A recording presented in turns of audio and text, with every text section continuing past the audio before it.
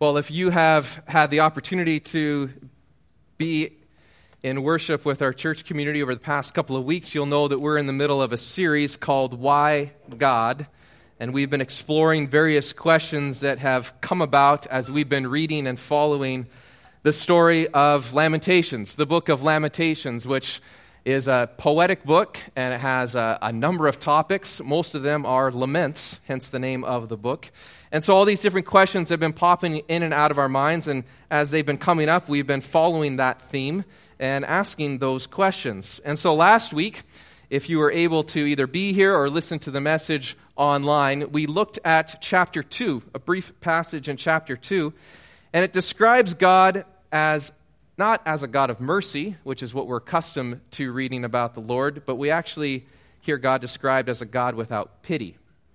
And the poet compares the Lord's actions to the movements of an enemy, and within this passage in chapter 2, we hear some extremely strong language of warfare, language of violence, and so we ran with this question of, well, what do we do with all of this violence that we read about? Violence not here just in this passage, but all of the different wars and bloodshed and threats and fulfillments, all this violence that we read throughout the Old Testament. How are we to understand this? And as I tried to respond to this question, more questions came up. But one specifically was this understanding of, well, because the Old Testament is a series of historical stories, we understand that there's bound to be violence. I mean, we know this in our day and age as well. Whenever we've got people involved, bad things are going to happen. And so we've got all these different conflicts between individuals, and we've got conflicts between people groups. But we decided to isolate a different question that does away with the human element of violence itself. And so through that, we said, you know what? There's actually indications of God putting this warfare, this responsibility of violence directly on his shoulder in some incidences. And so we asked the question, why in the world would God command the Israelites to kill the Canaanites? How could this violence be just? And as I mentioned last week, the idea that God is angry, that he's violent, that he's controlling, he's racist, he's vindictive, he's even unjust, these ideas are actually not uncommon ideas. They're now being offered by a number of people as the real version, the true version of the identity of God. And there's a number of best-selling atheist authors that support this claim and that prove this claim through their various assertions. And so I raise these questions because chances are you may have thought some of these very things about the nature of God, but even more than that, you probably know someone who is asking these very same questions or who has developed this opinion themselves. It might be your father, could be your cousin, it could be to the person that you talk with on occasion during your lunch break at work.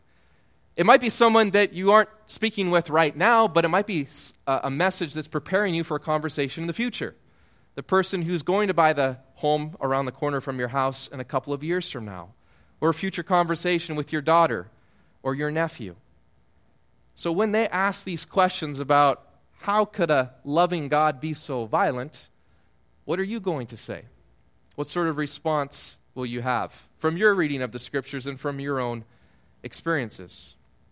Well, as we look again at the book of Lamentations, there's this tone that kind of ebbs and flows as we've walked through these chapters. And I want to pick it up again because even though in chapter 2 God is described like an enemy, in chapter 3 he is listening and he is near. And in verses 34 to 39 in chapter 3, we read that despite these momentary events of life, God oversees everything and his ways are just. And so this will be our introductory text this morning, chapter 3, verses 34 through 39. If people crush underfoot all the prisoners of the land, if they deprive others of their rights in defiance of the Most High, if they twist justice in the courts, doesn't the Lord see all these things? Who can command things to happen without the Lord's permission? Does not the Most High send both calamity and good? Then why should we, mere humans, complain when we are punished for our sins? Now, if we believe that God is indeed good, it's easier for us to stomach the tough times. even the times that don't make a lot of sense to us, even the times that we disagree with, because we believe that God is still in control, and we believe that God is just in his specific actions, ultimately. But if we doubt the goodness of God, then we're faced with a whole truckload of other questions, some of which we looked at last week. And instead of raising new questions yet again and kind of getting turned all over the place with what we're trying to identify, I ask that if you missed last week's message, you go back onto our website and listen to the first part of it, because maybe a question that you're asking today is one that we were able to speak about yesterday. So I want to return back to this struggle, this idea of God is not only loving and compassionate and redeeming, he's also violent and he's also wrathful. And so I'm going to jump in from where I left off last week, as making this kind of the second part of the two-part response, and look at different frameworks. These are frameworks that don't necessarily provide solutions to our questions, but hopefully give us better context for understanding what is happening in the Old Testament and how are we to understand biblical history. And so I refer once again to Christopher Wright and his book called The God I Don't Understand, because I've very much used this as a template for my responses both last week and today. And so the first two frameworks that we looked at were the Old Testament story, putting that into context, and then also the frame of God's sovereign justice. And so as we addressed God's justice, we came to the conclusion that God not only punished the Israelites and other nations for their wickedness, he also carried out his judgment against Israel. And this is why we saw last week the description of God being described as an enemy. It's because of Israel's disobedience against God that God has turned against them for the sake of his own justice being carried out. And that is the biblical understanding of why the Canaanites were driven out of the land, why they were killed, was because it was in response to God's justice. This is what God had asked the Israelites to do. And even though the stories of God driving out the Canaanites through the hands of the Israelites are well remembered, there were far more generations of Israelites that felt the judgment of God at the hand of their enemies than that single generation of Canaanites. And as we remember the many nations that existed before and during the years of the ancient Israelites, we should also remember that God not only used these nations to carry out his divine justice, he also had a history of rescuing these other nations from oppression and wickedness that they endured from other nations. I think there's this concept of sort of Israel, they're the favored people of God. For whatever reason, they drew a great card out of the deck, and God uses these group of people, and so he kind of, when they do things that are wrong, he sort of overlooks it, and he just continues to bless them at the expense of these other nations that didn't have God revealed to them in this way. And the interesting thing is we actually have a number of texts without the Bible that say something very different. And so I want to point to the fact that Israel being redeemed out of Egypt, being saved out of oppression, is not necessarily a unique story. God apparently did similar acts to other people groups, but these rescue missions just aren't talked about very much throughout the Bible. So for example, and if you have your Bible and you want to flip around, because we're going to be doing that a bit this morning, listen to what God says to the prophet Amos. Chapter 9, the book of Amos, beginning in verse 7. Are not you Israelites the same to me as the Cushites, declares the Lord? Did I not bring Israel up from Egypt, the Philistines from Kaphtor, and the Arameans from Kir? Strange passage, huh? Now remember that the reason why God saved Israel out of Egypt was because he heard their cries for help. He heard their cries, he saw the oppression and the slavery that they were under there in Egypt, and he decided to take action. His actions should be understood as both deeds of mercy and also deeds of judgment against the Egyptians. So he rescues the people who were treated harshly as slaves, and then he judged the oppressive Egyptians and their false gods through those plagues, many of which were very violent. And based on what we see here in the book of Amos, what happened in Egypt was not entirely unique. We don't know the full extent of these other stories of the Cushites and the Philistines and the Arameans. We don't know all of what was going on there, but Israel is compared to these other nations in the same way. God's redemptive work is compared to what he does with these other people. And that's not all. We've got more evidence as well.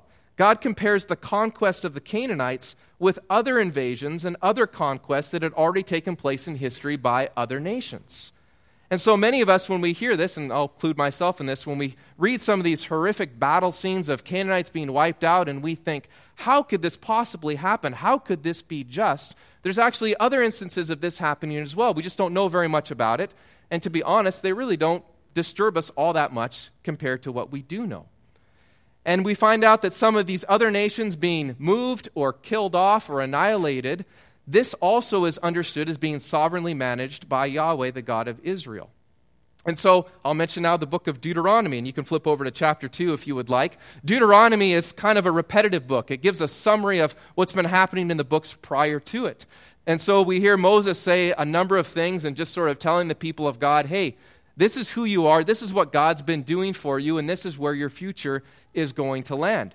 So in chapter 2, verse 16, the people are reminded about some specific instructions that God is giving them about where they should travel and which nations they should avoid. They've now been rescued out of Egypt. They're in the wilderness, and God's basically telling them, this is where you're to go, and make sure you don't get too close to these people because I have some other future plan for them.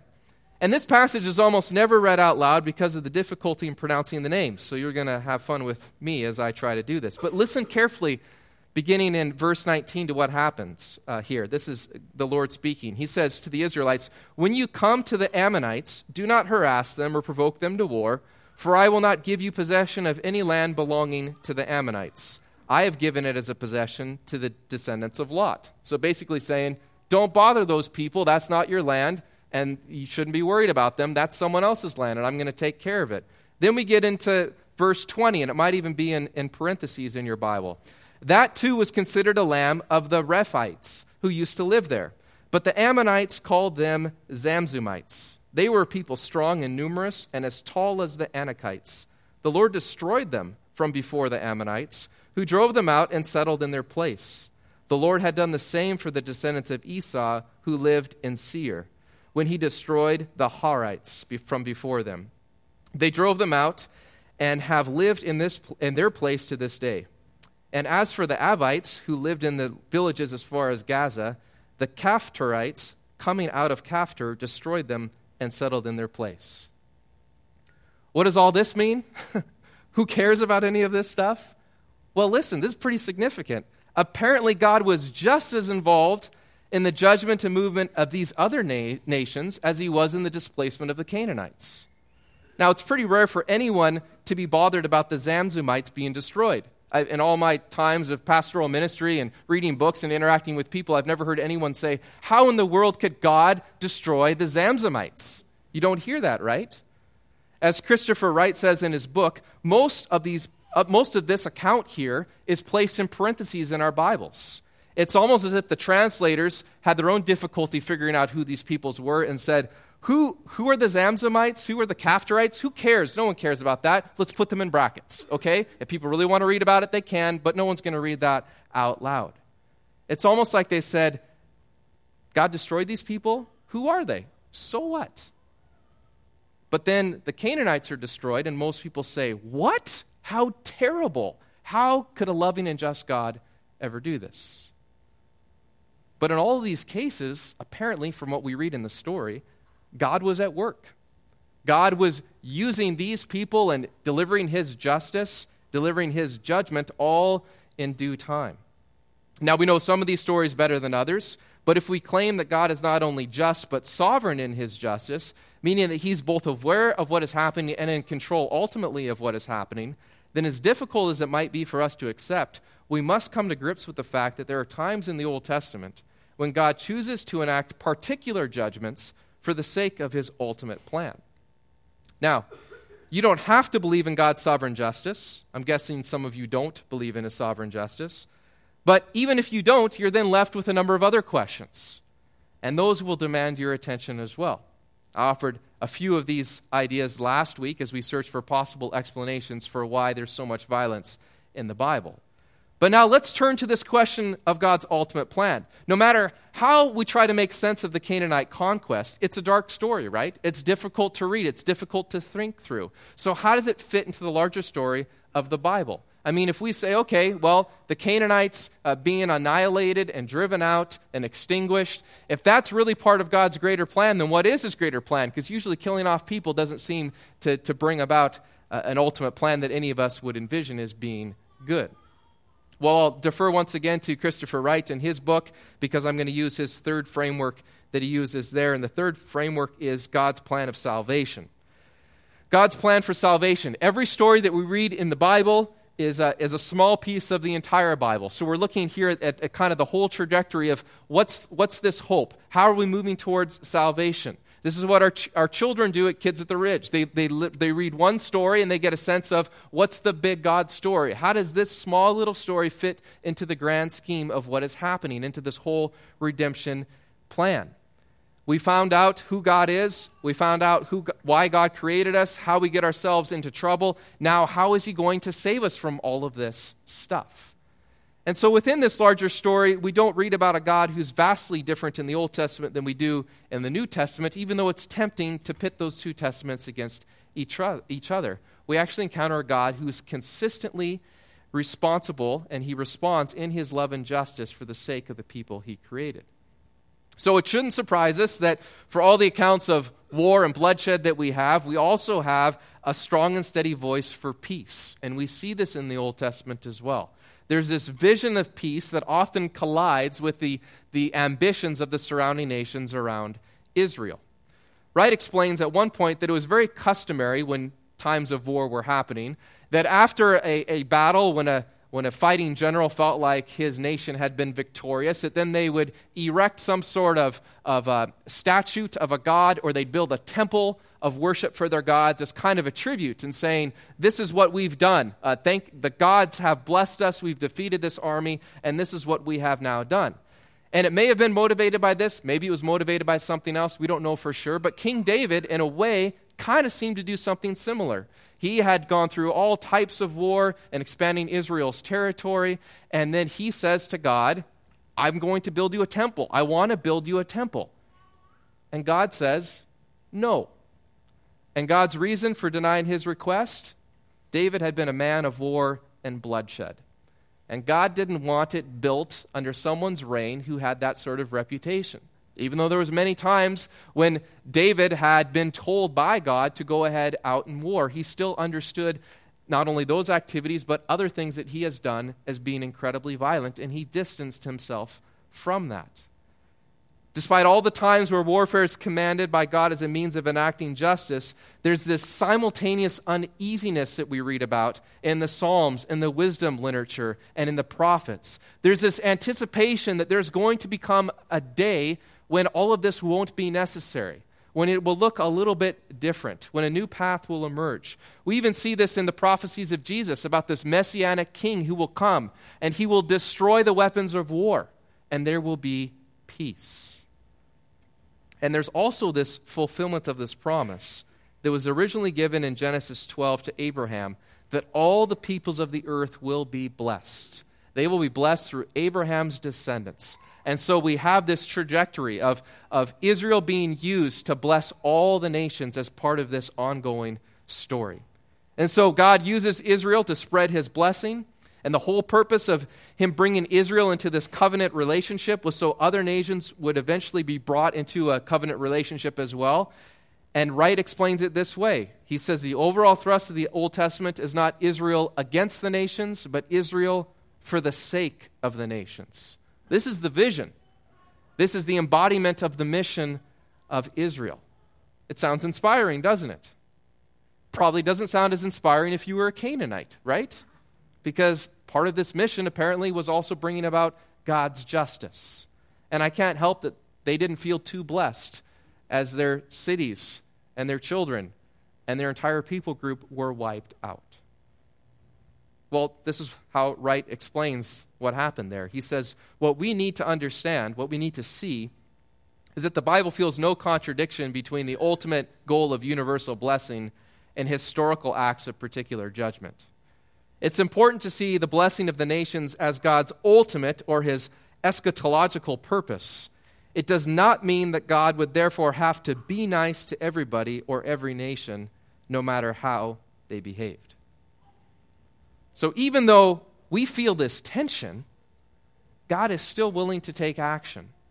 Even though it creates some uneasiness as we read this and think this through and try to make sense of it in the grand purpose of thing, we see actually, according to what we see in the biblical story, it actually is part of God's plan for redemption and for salvation.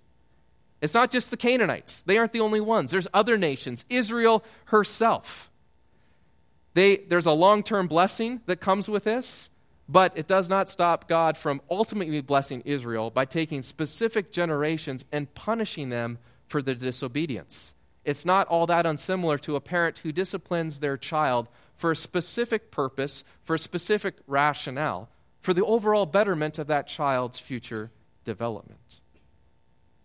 Now, thankfully, we don't have to just rely on theological truths and smart people that write books that try to help us make sense of it. We actually have some specific examples in the Bible that point to this understanding of a particular judgment, one isolated, I shouldn't say isolated, one specific incidence where God's justice and his judgment are going to be poured out for the sake of better things in the future and for the overall good of redemption.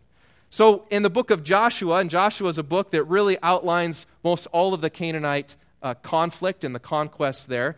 One of the first stories we read in chapter 2 is not about any warfare at all, not about any bloodshed at first, but it's actually a conversion story. We're introduced to a woman, a Canaanite woman named Rahab.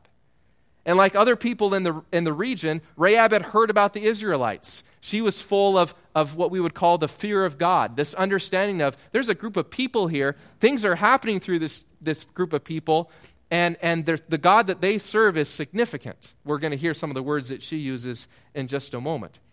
And so Joshua, he sends spies out on the land, and this is the Battle of Jericho coming up, and I believe it's chapter 4 and 5. And in chapter 2, the spies, they come in contact with Rahab there at her home, and she basically says that she wants them to show kindness to her and her family. She even tells them that she knows that the Lord their God, and she uses the name of the Israelite God, Yahweh, not just a generic God, but she says, I know that the Lord your God has given the land to them, which seems to indicate that she's aware of the impending judgment that's coming. She's aware that me and my people are living in this region, but I know that this isn't our land. I know that judgment is coming. And so she makes a choice to repent, to turn her life on her former life, and to reach out to Israel's God. And so this story actually tells us that the Canaanite problem was not their ethnicity. It had nothing to do with their people group or their color or their skin or the language that they spoke. It had to do with their idolatry. Rahab chooses to reject the gods of the Canaanites, and her life is spared. Now, is it possible that Rahab had neighbors, maybe across the way, and they didn't have spies come to their home, and these neighbors would have repented if they would have had the chance as well to meet with some Israelites and to find out about their God and to repent and have their lives saved as well? I think it's possible. We really have no way of knowing the what-ifs in that particular story. We also have no way of knowing with certainty the ultimate fate of the Canaanites. And what I mean by this is, even if there were righteous people who died when the walls of Jericho fell, the death of the Canaanites was a result of a particular judgment, not the final judgment. So we should not automatically think in our minds that every person who died when they were part of a people group that was deemed to be evil and who were killed off, we should not automatically think that they're also eternally condemned. There's a lot that we don't know about what that final judgment day looks like. What we do know is that there's cases in history where God takes a specific case and he acts out in judgment, but we don't always know what happens from there. But let me offer another question. Could there be other cases of conversion that happened that we don't read about in the Old Testament? Basically, is Rahab really the only example we have? Because if it is, boy, that's just a pretty small group of people when you think about all the other people who were wiped out. Well, even within the Old Testament, she's not the only one. We have a number of other examples. In fact, we have an entire group of people. They're called the Jebusites. Getting a whole bunch of great names today, aren't we? Now, the Jebusites are a curious example because they almost seem to go against everything that we hear about or think about what was happening during this time. The Jebusites are Canaanites, basically. They're a group of people called the Jebusites, but they live within this land that's promised to Israel. And there's a number of different lists that we read about in the Old Testament of the different people groups that are to be wiped out, and their land is going to be given to the Israelites. As Christopher Wright says in his book, the Jebusites were on the hit list. Okay, and there's one text there in Deuteronomy. They're included as these people that are to be completely destroyed. But as I mentioned last week, sometimes there's war rhetoric that's used. Sometimes we don't always know if these people are completely annihilated as they claim to have been, because it's kind of an understanding of the speaking of the day when you are celebrating your victories. And so if we look at the book of Joshua, even though in Deuteronomy and other cases they are told to be completely destroyed, in the book of Joshua, these people are still around. The word that's used in the book of Joshua is that these people could not be dislodged. Okay? They were clingers, apparently. It was like those kids, and they don't want to leave something, and they wrap their arms around your leg, and you can't get them off. They could not be dislodged. These Jebusites were a pesky people. And so then years later, it's not just this one incident. Years later, they're living in Jerusalem, ironically. They're living in Jerusalem with the people of God, with the Israelites. And you would think that would be a little bit awkward, having your neighbors, the Jebusites, knowing, hey, we were supposed to completely annihilate you, but apparently you guys are just kind of hanging out. And now we're doing life together in Jerusalem. And there's years later, King David, he finally captures Jerusalem. But you know what? They're not destroyed. They're not killed off. They're actually absorbed into the tribe of Judah. So at one time, these are a group of people that are destined for destruction, but somehow they become included within God's covenant people. Crazy. And I think, even though we don't know all the parts of the story, there's some redemption going on there. Perhaps there's some conversion happening. Maybe they are responding. Maybe they're being blessed by these people who are supposed to be blessing the nations through these things happening. But the Jebusites become even more interesting because they are cited as an example for what will happen to some other nations as well. Their story is compared to the future of the Philistines. Now, it's the weekend of March Madness in the Final Four. So I was thinking earlier this week, if we had to list all the arch enemies of Israel, the Philistines would have a really good chance of winning that tournament. I mean, the Philistines are hated arch enemies of the Israelites. I'd probably put them at a number 1 seed if we had a field of 16 or of 64. But listen, this is crazy. Go to the book of Zechariah, chapter 9. These are the curious words of the prophet Zechariah. He says, those who are left, and he's speaking about the Philistines in this context, will belong to God. Language there is a remnant. We've heard of this language before. A remnant of God, it's in response to those who continue to be faithful. They're this smaller group of a larger group. And Zechariah is saying, there's going to be some Philistines left, and they will belong to God. These are actually a remnant of God people. And they will become leaders in Judah. And Ekron, which is a Philistine city, will be like the Jebusites. Now, I realize that not all of you are excited about this as I am, but think about this, okay? It would be way too tame to say that these words are shocking. The Philistines, people, we're talking about the Philistines, right? Goliath, the Philistines, Israel hates the Philistines. And what we see here is that God's plan is for all the nations to be blessed. And so if that's true, why not the Philistines? The Philistines are compared to the Jebusites. The Jebusites were people who were supposed to be completely destroyed, but who were absorbed into Israel. And so we actually have this understanding of God saying, you know what? I've got a remnant of Philistines too. I've got a group of people within these people that you don't think belong, and they will be faithful to me. It's part of my redemption plan. Now, if we wanted to, we could go further. We could look at the Old Testament law, for example. We could point out all the provisions that are made to protect the foreigners. But it's just as easy for me to summarize it by saying the simple command was, love the foreigner. We see it over and over and over again. These were not to be individual people that were harassed, that were denied different rights. These were to be people who were to be protected, who were to be included into the group. So if there were times of warfare and there were people from other groups that were captured and brought in, if it's a case like the Jebusites where there's different backgrounds and they're part of it, the understanding was you are to love these people, treat the foreigners well. It's not about the color of their skin. It's not about where they came from. It has nothing to do with ethnicity. This is an understanding of when they're drawn in, then we treat them well. And then this command is commanded almost verbatim in the New Testament as well. We'll see that in just a moment. And it's all part of this original vision to be a blessing to the people. But in spite of all this content, and through all these examples and all of this future hope, I'm guessing that there's still a question that lingers in many of your minds, maybe even from last week as well, and it's by far and away the most practical question of all. If God is intentionally violent, if God actually initiates and carries out his judgment, and we read about this all throughout the Old Testament, if this stuff is real, then how can you and I possibly expect to be a people of peace? I mean, how can a violent God call us to be peaceful people? Can't we just be like the Israelites? Can't God just tell us to wipe out the people in Surrey who are wicked? I live in Surrey. Can't we just take revenge on our coworker because we know our coworker and she is terrible? Like, can't we just do the same sort of thing? Can't God speak to us and say, just take her out, in whatever way that might look like in our world today? How does this work? Like, how can this same God who is full of wrath and judgment and violence in some of these stories, how can he then expect us to be peaceful?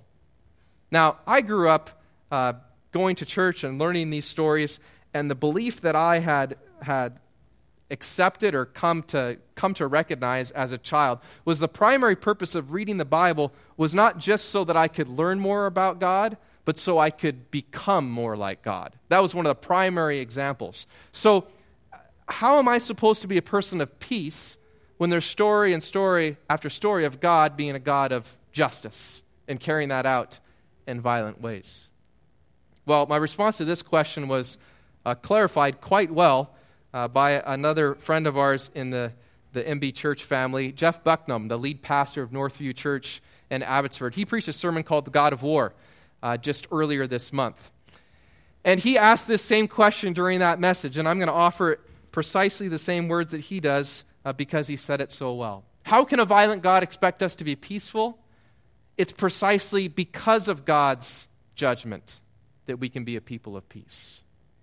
Because God is a God of judgment, it allows you and I to be a people of peace. If you're wondering how this works, flip over to the book of Romans with me. Romans is after the book of Acts and after the four Gospels in the New Testament, and it lays out a number of theological frameworks, understanding of how we should now live as people who have been redeemed by Jesus. And as we get into chapter 12, we get that this is now how you're supposed to live. Understanding all these different things, here is now how you should live. And within chapter 12, there's a number of very, very concise commandments that are great to look at and great to work out in your life. In fact, in verse 13 of chapter 12, we have two very short words in English: practice hospitality. Many of you have probably heard that before. Practice hospitality, a better translation of that from the Greek, is love the stranger. That's basically exactly what it means. And we get that same theme from the Old Testament. It's not just practice hospitality, be nice to those that you like. The idea is, no, you seek out the foreigners, those who are different, and you love them. You love the outsider. But I'm getting ahead of myself, or before myself actually, because we're going to verse 17 is what we want to look at. How can a violent God expect us to be peaceful? Verse 17, do not repay anyone evil for evil. Be careful to do what is right in the eyes of everyone. If it's possible, as far as it depends on you, live at peace with everyone. Do not take revenge, my friends, but leave room for God's wrath, because it is written, "It is mine to avenge, I will repay," says the Lord. Why are you and I told to live at peace with others? Simply because God will take care of the justice. Vengeance does not appear on any one of our job descriptions. If you've entered into a relationship with Jesus, if you've given him your life and said, I am now going to surrender my ways, I'm no longer the boss, I'm going to do everything I can to follow you and to be obedient to you, there's nothing in your job description and God's call on your life to be a person of vengeance. In fact, it's only when we recognize that vengeance is not ours that we're empowered by the Spirit of God with the strength and the courage and the grace that we need to resist the temptation to repay evil with evil. Vengeance is a hunger that never seems to satisfy. And I think the reason it never satisfies is because we were never designed to feed on it.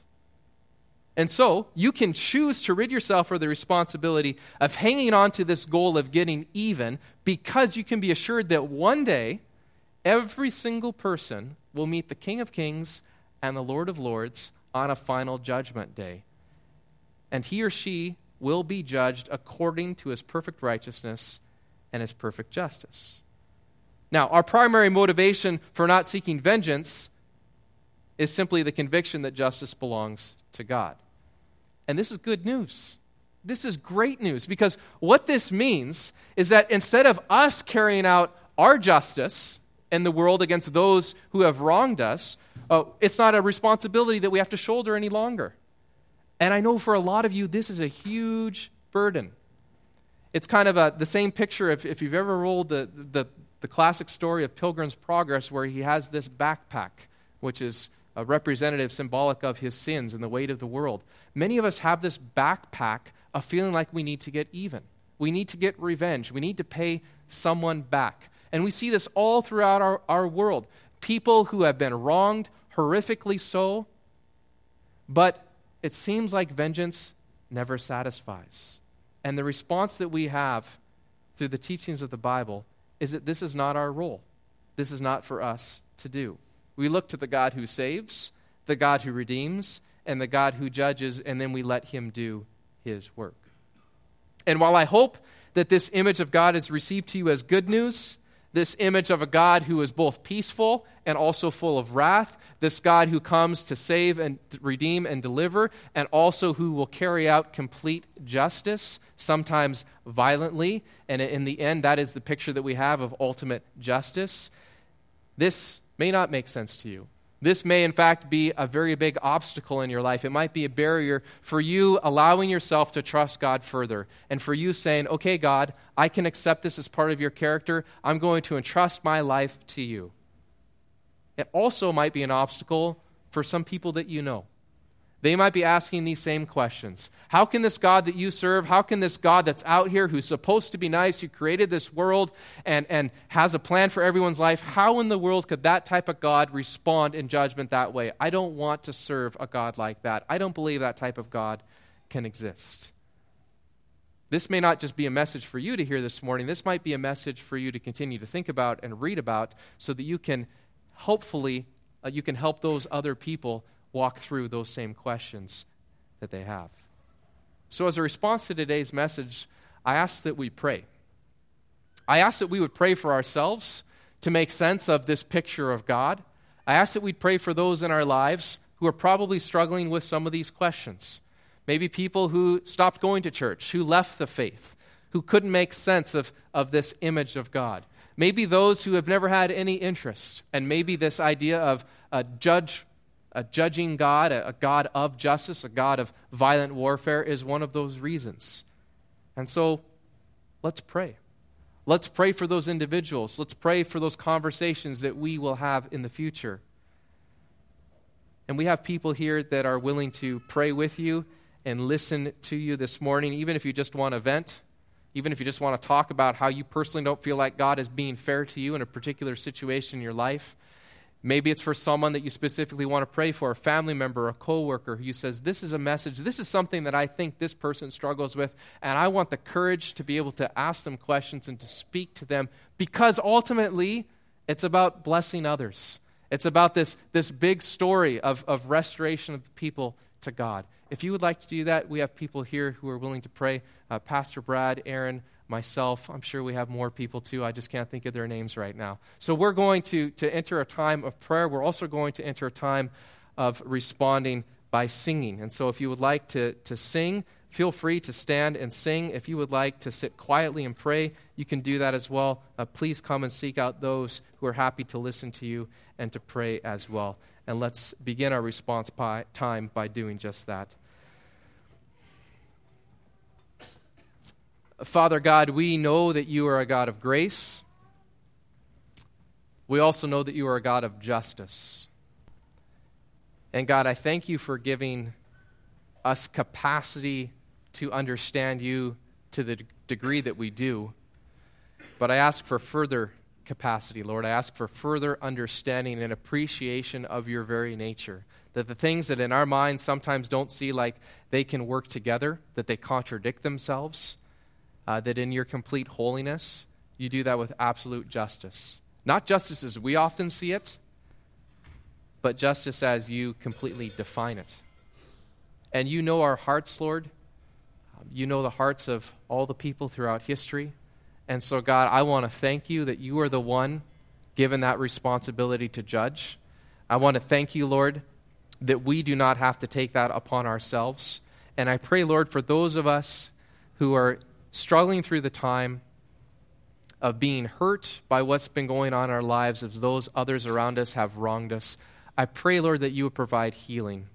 I pray, God, that we'd be able to offer that to you and that you would restore those who are hurting and that you would provide wisdom for those of us as we seek to repair some of the relationships that are broken. God, we ultimately give you honor because you're the one that are worthy of it. And so, God, we offer our prayers to you. We offer our prayers for those who are far from you, God, struggling with some of these same questions. And we ask that your Spirit would communicate to them in ways that they would understand and that you would draw people to yourself, Lord. Amen.